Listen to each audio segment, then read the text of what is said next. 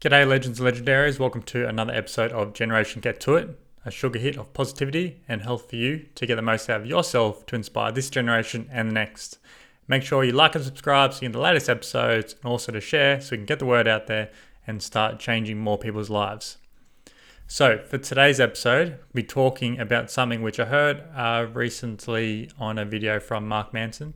So Mark Manson's the guy who wrote The Subtle Art of Not Giving an F, which I think is a book that will benefit a lot of people if you're trying to figure out how to live life more along the lines that you want to live them and not so much living by other people's standards. But what I really wanted to go into today is just one aspect of what he was talking about in this video, and that is called drownproofing. And this is a common test in the Navy SEALs. So where some of the best actually fail more often than not. And it's a really good lesson for how we can survive through difficult and challenging times in our life and make sure that we're living by the standards that we want to live by as well, to remove stress and live happily and healthily. But I'm going to start off from a quote, which is from Kung Fu Panda, the first one, which is another great movie and has a lot of great quotes in there too. And this one is from Master Oogway, who is the turtle. He says, when speaking to Sensei Shifu about training Po into the Dragon Warrior and having a lot of trouble doing it, not quite getting the results he wanted, he says, you must let go of the illusion of control.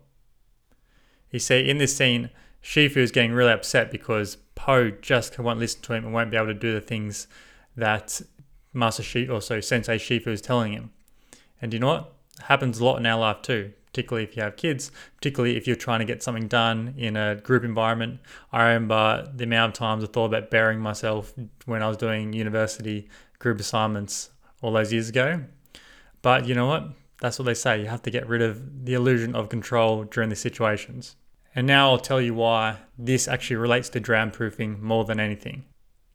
You see, during this drownproofing test, the Navy SEALs are tied up at the ankles and the wrists, with the wrists behind their back, and are pushed into a pool with a depth of about 9 feet, which is a lot deeper than you would be able to stand up.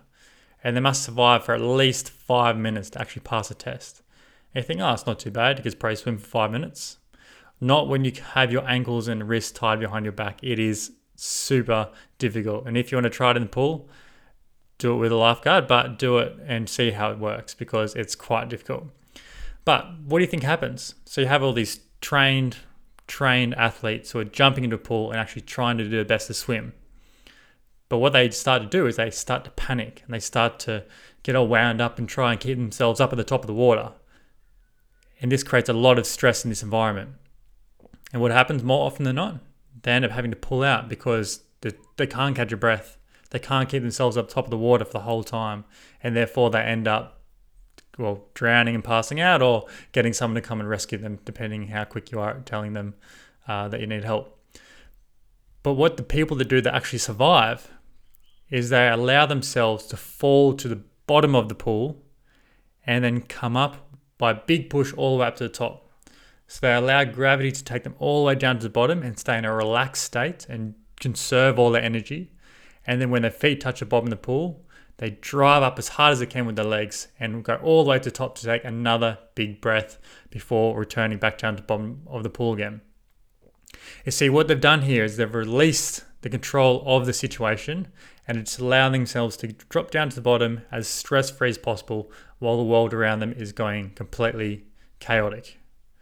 And so when they remove the illusion of control in the environment, so they're not swimming, and they've actually removed the stress that it can cause, you can remain focused and relaxed to conserve the energy for that one big push is going to get you straight back up to the top again.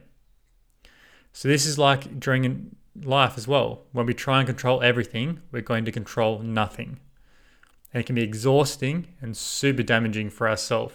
And that's why it's important to make sure that when things are going out of our control and things are going crazy, all we can start to do is concentrate on what we're doing with ourselves, keeping ourselves intact and making sure we're doing the things that are going to keep us relaxed and focused. And then when the time comes, we can start moving again and start making a big difference in our life to push ourselves back up again. Because we can't swim forever, we can only swim for a little while. And it's important to know when you can swim and when you can't. And this comes back to actually another great thought that I've spoke to someone about during the week. And that is the idea of surrendering rather than retreating.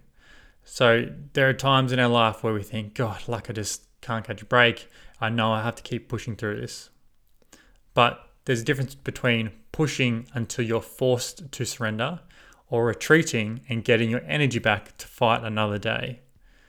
Because some things are going to be so chaotic and uncontrollable that you need to sometimes take a step back, regroup, and then go again when the time is right. If you continue to try and force yourself to move through these difficult situations, you're going to end up in a lot of trouble for yourself because you're not going to be able to swim forever. And this is where we have the mental and physical health problems. So we need to make sure that we're concentrating on our mental and physical health during these difficult times, staying in control of what we can and ourselves, and therefore continue to push on. And the great thing about all these, as usual, these are very, very trainable.